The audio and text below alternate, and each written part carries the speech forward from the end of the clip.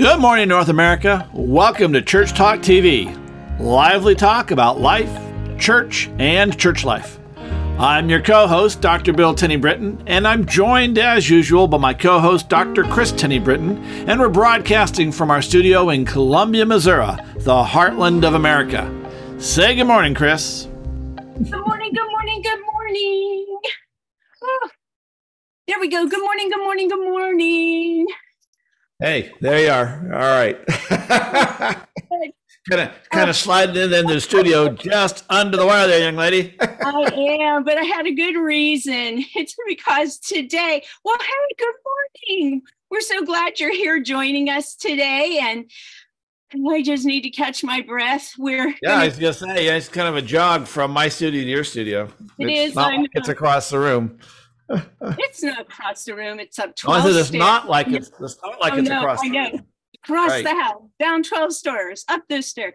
And those of you who know that 12 stairs can be quite challenging for some of us. Anyways, today we're going to be talking about something we call the TB, hierarchy of congregational needs. And I call it the congregational hierarchy of needs. And yes, the Kris TB came up with it and worked it, but that makes that at least is more descriptive than TB, because our hierarchy of needs matches Maslow's a whole lot better than the church. Maybe. Okay. So anyways, I had to go take him a copy of it because he could not find his. Good morning, husband. Any words of welcome? We've been welcoming for 4.5 minutes now at this point. So it's time to dig in and talk about, hey, listen, church, pastors, here's the reality is that the numbers pre-COVID and post-COVID, they didn't get better. Let's just say that. And although the reality is we have seen an uptick of the number of first-time visitors in a number of churches, yes. Not all the churches, but some churches, that the number that it used to be 85% of all churches in the U.S. were on a plateau or in decline.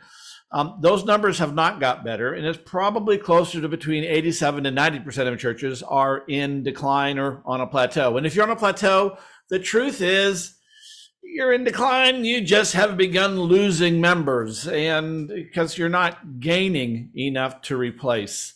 And so when that's the case, so often we get stuck in the whole world of just trying to hang on. If we could just hang on, because, well, there's lots of reasons why we, quote, hang on. We try to survive. In most cases, it's not so that we can pool our resources, leverage them, invest them so that we can grow, but it's so that we just don't die, because, there's no dignity in dying. There ought to be, but there tends not to be. And so in today's episode, we really want to work talking about moving from the survival mode and what that looks like, and getting you up to the thriving mode and what that looks like, and some of the steps you have to go through to get there. Right. Okay. So I want to add to what you're saying too, is that COVID is the current scapegoat, right? I mean, we've had absolutely all along, right? I mean, if for a while it was, we don't understand boomers, let's get all, caught up on boomers. And then it was millennials, and then Gen X. I mean, now it's Gen Z, and then COVID hits us. I mean, there's always a scapegoat, a reason for why we're not growing. And it's never about the church that has totally not done anything helpful or different to reach the community and make disciples of Jesus. Right. Yeah, right. It's always something else. Yeah. I mean, it's more than that, right? Because a lot of churches say, we're going to reach other people. And they do that through mission and missioning and whatnot, doing, sending good money out and maybe going down and helping out, at the food pantries every so often, which is awesome, which is great. But there's the rest of that. So what we want to do, none of that translates into disciples of Jesus. It's good stuff to do, right? But and the bottom line is, again, we end up doing missional stuff instead of focusing on the mission, which is making disciples. We do good works, but don't make disciples. And there was once upon a time, there was this understanding that if we did good things, people would flood to the church. And it never happened. Right. It's not happening now. It's not going to start happening, people. We're going to have to do things differently, which puts us into survival mode because by and large, most churches don't want to do things differently. 1954 is coming back. You just watch. Okay, or in 1962 and all that other stuff, 1980, right? 1990, yep. So yeah, really. 2019. Actually, 1990 and, in 2000, they haven't left us, right? I mean, we haven't left them, if you will. I do want to disagree and say that there was a time, there were times when you did good works out there in public and people would say, oh, look at the church. Now, they might not come flooding in because there's more to that, but they could identify it with the church. But we live in this time where everybody and then some is doing good works. And quite honestly, a lot of our church folk, and I'm going to speak to some of you pastors out there, you're doing more time with the Kiwanis or the Lions or the Rotary Club and doing ministry, programming good works through them rather than through your church. And I've heard over and over again ministers say, well, that's because my church isn't doing anything. Well, hello, what's that about? You're the leader, lead. So I want to, yeah. Oh my gosh, we moved into a town where we had other ministers inviting us to Kiwanis and another one where they were inviting us to the Lions. And I just kept thinking, I wonder how many folks you invite to come to those places. Okay, wait, I'm on a tangent. Here we go. Instead of the church, right? Right, yeah, exactly. It's easier to invite people to our social clubs than it is, or service clubs, civic clubs, to be kind about it. Okay, but I don't want to get any further into that. Where I want to take us is to think in terms of these hierarchy of needs, and to say there are a lot of reasons our churches aren't growing, and that and aren't healthy, aren't effective, aren't sustainable. I mean, right now, sustainability is this huge piece with me that people can talk about, we're effective, right? We're doing this. Well, I can take you beyond effectiveness and let's talk about your sustainability. Where are you going to be in 10 years? I can look at your trajectory. You can do it too, William, right? We can look at your figures for the last 10 years, and 20 years is even more telling. We can tell you when your church is going to die or not, right? So when your church is going to suck up the local churches that just died. There it is. Okay, so I built this pyramid based on Maslow's hierarchy of needs. And Abraham Maslow, back in, I think, the 50s, 60s, put together what he called a hierarchy of needs. And it's a pyramid. And the goal, if you will, is what he called self-actualization. And in Christian language, it's being all God created us to be, is how. Reaching your potential, reaching your full God-given potential. God-given potential. There it is. Okay, so what Maslow says is at the very bottom of that pyramid, and it's actually the biggest, widest layer, is our survival needs, physiological. If you're going to grow, grow into all God's created you to be, go ahead. Hang on, before you go there, I want to just put that the whole thing, for those who are not really familiar with Maslow, is that to get to self-actualization, all the bottom pieces have to be in place. Okay, you can't start at the top. You have to start at the bottom and work your way up. And so the hierarchy of needs is bottom first, next. There's 5 of them, and so now we're on board. Bottom part we have to have before we go anywhere else, and that's the survival needs. And you were saying. Oh, yes. So oxygen, food, water, shelter, sleep, health. Okay. And then the next layer is safety and security. You have to feel safe, physically safe, economically safe within your resources. So living in a safe neighborhood. So safety and security needs. Then the third level is love and belonging, that you have friendships, family, however you define family, that you feel accepted, and affection, that you're part of a group.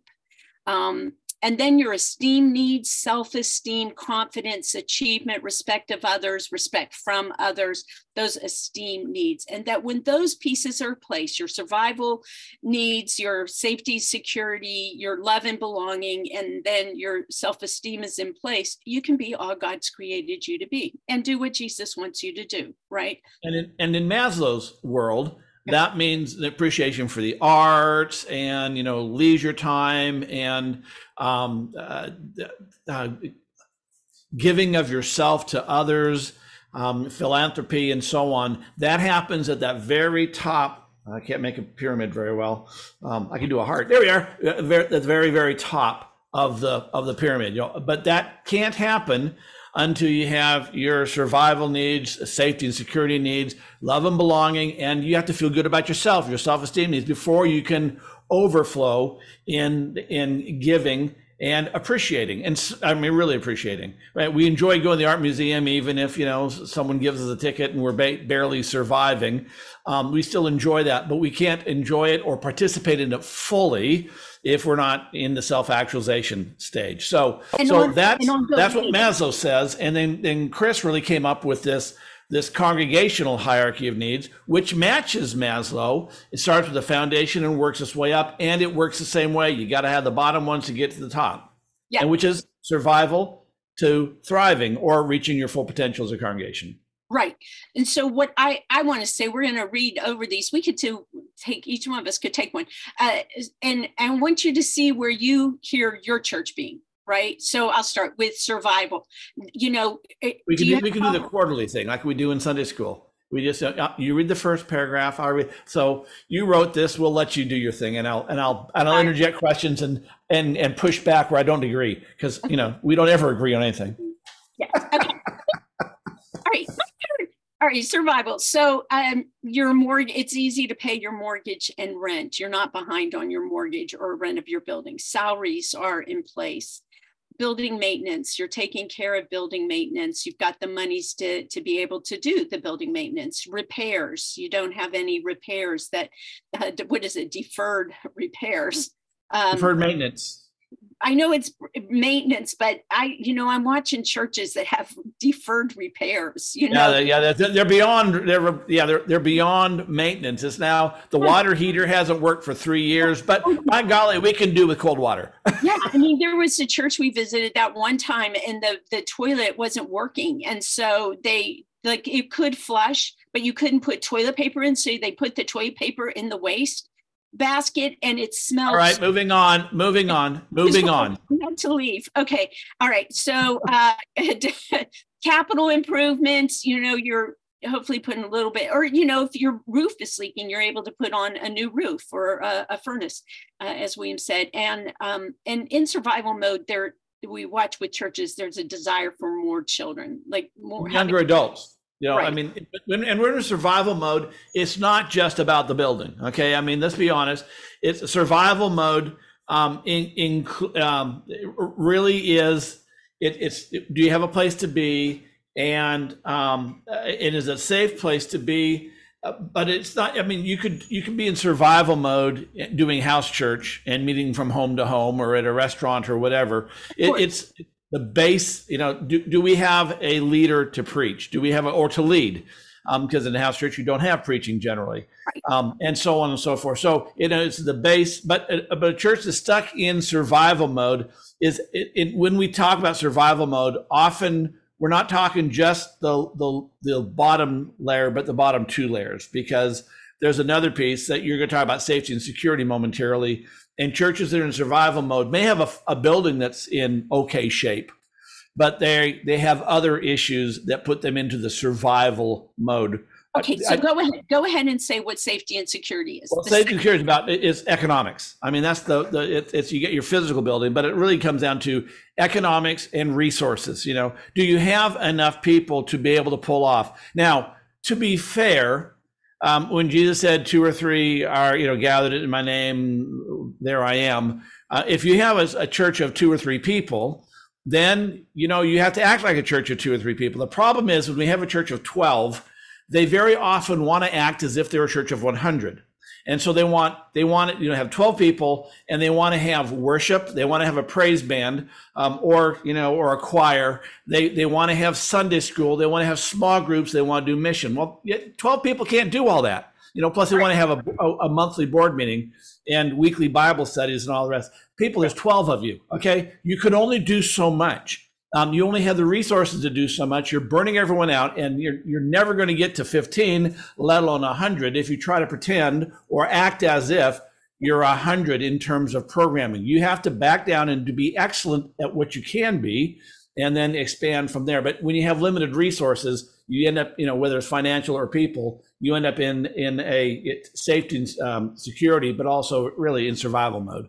Well, yeah, I mean, it erases your confidence as a congregation. I mean, when we go to smaller churches, we'll hear, "Oh my gosh, the same people do things." I mean, it's the book. Really, we're going to get that book done by the end of the year. The book. I mean, we hear the same thing verbatim. There are just these statements that churches will make verbatim, and I'm at the place of saying, "Look at page 56 in the book, and you will find it there," and some textbook. Textbook. Right? Textbook. It's not just the book. Right. It's textbook. Yeah. Textbook. It's been so long. This is a textbook issue.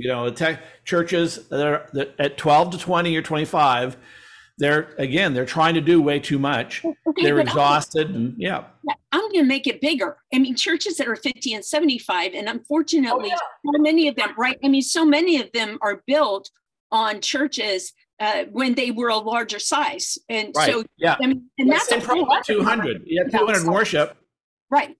Yeah, if you have 200 worship and you're trying to pretend you're 500 average worship attendance at church, you got the same problem. Right. When you grow up, you add. The problem is when we grow down, we don't tend to subtract. Churches are notoriously bad at stopping ministry because, we've always done it, so we must do it. And so, as you say, people wear 14 hats. They're exhausted. They're not giving really their full attention to any one thing. So everything is kind of mediocre. And it's not their fault. They're trying to do everything. It's the fault of leadership saying, "I know this is unpopular, but we're going to stop this. We're going to stop this because we're not good at it anymore. And we're going to be really good at the things we can be good, given the size that we are." And again, whether that's 1,000 or 10,000 or 12 member churches, anywhere in between, if you're acting as if you're, a larger church in terms of the programming you're trying to pull off, then, you're going to be exhausted. You're going to be in this survival mode because you're just trying to hang on to what you got. Okay, so I do have to disagree slightly because we do have to minister as if, but we minister as if to the future, not to the past. Does that make some sense? We tend to be, and particularly churches that are in survival mode and even safety and security, we work from the past. And so we're not doing ministry, just like what you're saying, but we still have to, if we're committed to being a church, like, a church that's different than where we are, then we have to tune for that. You're talking about being intentional about moving ministry forward.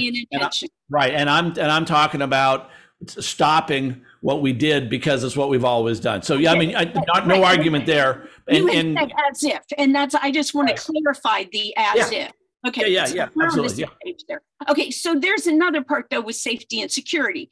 And that is your church was once in the middle of a thriving community. And now your community is crime riddled. It's not exactly safe. People don't feel safe coming out at night. That's a safety and security issue, right? So, I mean, it can literally be, it literally can be that security or that safety.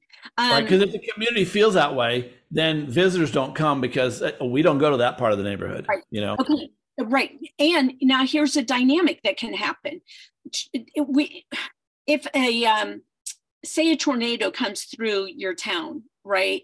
Then whatever happens, it may knock you back into the safety and security. And it also, all of this depends as well on the individuals who are in your community, right? Or in your church. There, one church I worked with, the chair of the board worked at, I don't know, I think a convenience store, something like that. And there had been a robbery over there and the convenience store was maybe a block. So for her, everything was yanked into safety and security, and she wasn't taking care of her own personal pieces around that and getting the care she needed.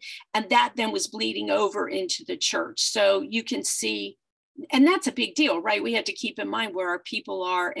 And all of this is to say we have to help them to help them move along. And you can't be preaching every Sunday or teaching every week. Well, we need to be doing this. We need to be out there. Because if the stuff isn't here, it's not going to happen. And we've got to help people move forward, right? So do you want to take the third layer, love and belong? Go ahead, you're doing. Okay. I'm not doing the Sunday School Quarterly thing where I read one paragraph and you read another paragraph. Okay. Yeah, so, no. All right. That's an old school model of education, which doesn't work. It didn't work and hasn't worked. Okay. Anyways, love and belonging, survival, security, and safety, and then love and belonging, welcome, acceptance, inclusion, friendships, affections. I've got Sunday school, Bible study, small group participation. That people are feeling welcome. They are feeling included. They don't have to fight their ways into the church. Well, one thing, jump back to safety and security, your bullies make it unsafe and unsafe as a place. It changes culture. So if you have bullies, before you can get to love and belonging, you have to deal with your bullies.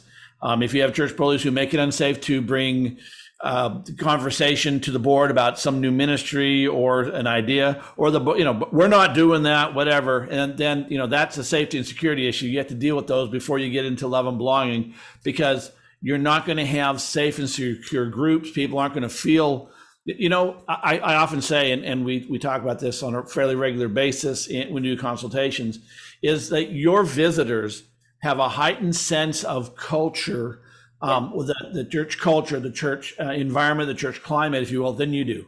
And they walk in, if there's conflict, unresolved conflict, if you've got a bully there that people are kind of tiptoeing around, they sense that. You're kind of used to it because you've been that way all along. But they go in, they go, ooh, no, I'm not, no. And they won't invest because they feel that it's not a safe place. If you have a bully, you got to deal with the bully. And if you're going to move into love and belonging, because you'll never get there if it's not a safe place to be. So I want to say too, though, that some of the people who come in there and some of them leave, right, because of conflict, some of them stay because they're codependent as all get out. So either way, you don't want that. You don't want them to leave. Those are the healthier people. And you don't want the ones who stay, because those are, quite honestly, they fix it, right? Yeah. Okay. For whatever reason. When we did the mainline evangelism study a number of years ago, one of the top reasons that people came back, within the top two, was that they felt like they were accepted and included. So from the very start, and I'm still convinced that a lot of people do not invite friends to come to church with them because they themselves, the member, they don't feel included in some way or even welcomed. So love and belonging. Then the fourth tier, if you will, is self-esteem. And that's about leader development, evangelism, shepherds, lay ministers, Stephen ministry. That's where you're going to see self-esteem, where people are wanting, not just willing, are wanting to step up into leadership, but not just into leadership. This is developing. They want to develop their leadership capacities. This is when the church feels good about itself. Yes. Up until this point, you may love your church, you may love your people. You talked about the mainline evangelism study. One of the things I remember that when you did interviews, some of the people said, I can't invite my friends because they wouldn't get it. They wouldn't enjoy it. They wouldn't like what we're doing. They wouldn't understand. A lot of times, though, they wouldn't understand what we're doing. And so, there's a lack of self-esteem about the church at that point. When you're in the self-esteem level, you feel good about your church. The congregation, by and large, feels really good. Your members who have not been inviting for whatever reason, a lot because they've invited everybody they know 14 times, and those who have said yes are there, and those who said no aren't, and those who said yes and came go, no, not for me. So they're not inviting anybody. But when you get to that self-esteem, they just can't help it. They're standing in the grocery line inviting people because they love their church. They love what's going on. They love the transformations they're seeing going on there. And so when you're in self-esteem mode, you're in a growth mode. You've moved away from survival and into thriving, or beginning to move into thriving, because this is really where thriving begins to kick off. Just like the bottom 2 levels are about survival, the top 2 levels are about thriving, because that's when momentum begins and excitement. Lives are being transformed. People are talking about it. Their church is beginning to get a reputation, which is, of course, I think the next level. Take it away, young lady. No, you were saying the next level. So tell me what you mean by that. Pick it up. Well, I mean, when you're self-actualizing, when you get to the very top, then that's really, there's a lot of things in, but you're a missioning church. You're out there doing missioning and changing and transforming and all the rest. But it's also when your church begins to have a positive reputation in the community. It's like when I was I did a consultation with the church, and I'll try to make this really short because we're almost out of time. I went to a Hardee's on Sunday morning across the street from the church, and I told as I was going through the line, I said, "Hey, listen, I'm thinking about going to that church over there." I pointed to the church I was doing the consulting with. What can you tell me about it? And the counter guy looks out at the church and says, "Nothing. I know nothing about it." The manager, who was back cooking, there was only 2 staff people. He came out and he said, "That church," he says, "are they still open?" And then both of them chimed in and started talking about this church on the hill. I don't remember the name of the church, but it was a church on the hill. And it was the local big box church. And they were gushing about how wonderful the music was and the great preaching and all the rest. And so I said, "Wow, how long have you been going there?" Neither of them had ever set foot in the church, ever. One had a girlfriend who had gone, but they'd never been there. But the church's reputation was so good that here are unchurched persons saying, "Go there, don't go there." That church had reached this self-actualization. They had a church a reputation in the community that was stellar, whereas the other church was in survival mode, and no one even knew they were alive. Go on, Okay. Kris. Well, yeah, and I want to say this is not size dependent. Okay. No, of course not. No. It's about reputation. There's some small churches. The house churches are at that missioning level 5, right? And absolutely. We see churches in our own community that, the largest churches, there are a couple that you could compare. And one of them, I can't say what they are on air, but one of them is completely a missioning church. And the other one wasn't. I mean, it imploded, quite honestly, and now it's no longer one of those. But and in fact, it imploded when the pastor went down and was really screwing up at level 3, love and belonging, and then the church could no longer, trust their pastor. So the church then, as word of that, and the pastor left, they sunk into safety and security. Yep, they've been so large, right? They'd been so large that they could no longer maintain their staffing instruction or structure. So then they ended up in survival mode, which is where they still are, and they're having trouble getting over it. So I want to say to you who are pastors out there and leaders in your church, your problem with growth, come back and look at these hierarchies, and particularly the hierarchy of congregational needs, and ask, where's our church? And then how can we move them up, if you will, knowing that we go back and forth, we can jump back and forth. So we always have to maintain, zip, moving. So we want to move forward, right? And circumstances may be beyond you that you can't change everything. But you can change the culture of the church a little bit at a time, begin moving. And so if you're in survival, begin working on and moving up, because because to move from survive to thrive, it's hard work. Right. It's hard work, but understanding what the path is allows you to look for the tools that you can use to move forward. Okay, and you yourself as a leader or pastor, you may be in survival mode. So just remember, it's hard to help the church move forward if you're stuck in survival mode, because goodness knows, stuck in safety, security, and survival mode, that rules our life, right? I mean, they completely rule our lives, and that does not allow us then to build a healthy congregation. That's what we do at Effective Church Group, right? I mean, that's what we're about. We can help your church with diagnosis, if you will, with moving forward. Pastors, leaders, we've got the resources to be able to help you move your church ahead. And goodness knows your congregation, the big T, big C church, the church, and the kingdom depend on us and what we can do, right? So I think we are out of time unless you have words. All right. Nope. Great to see you. Thanks for being here. We'll see you. Bye-bye. Next week. Bye-bye.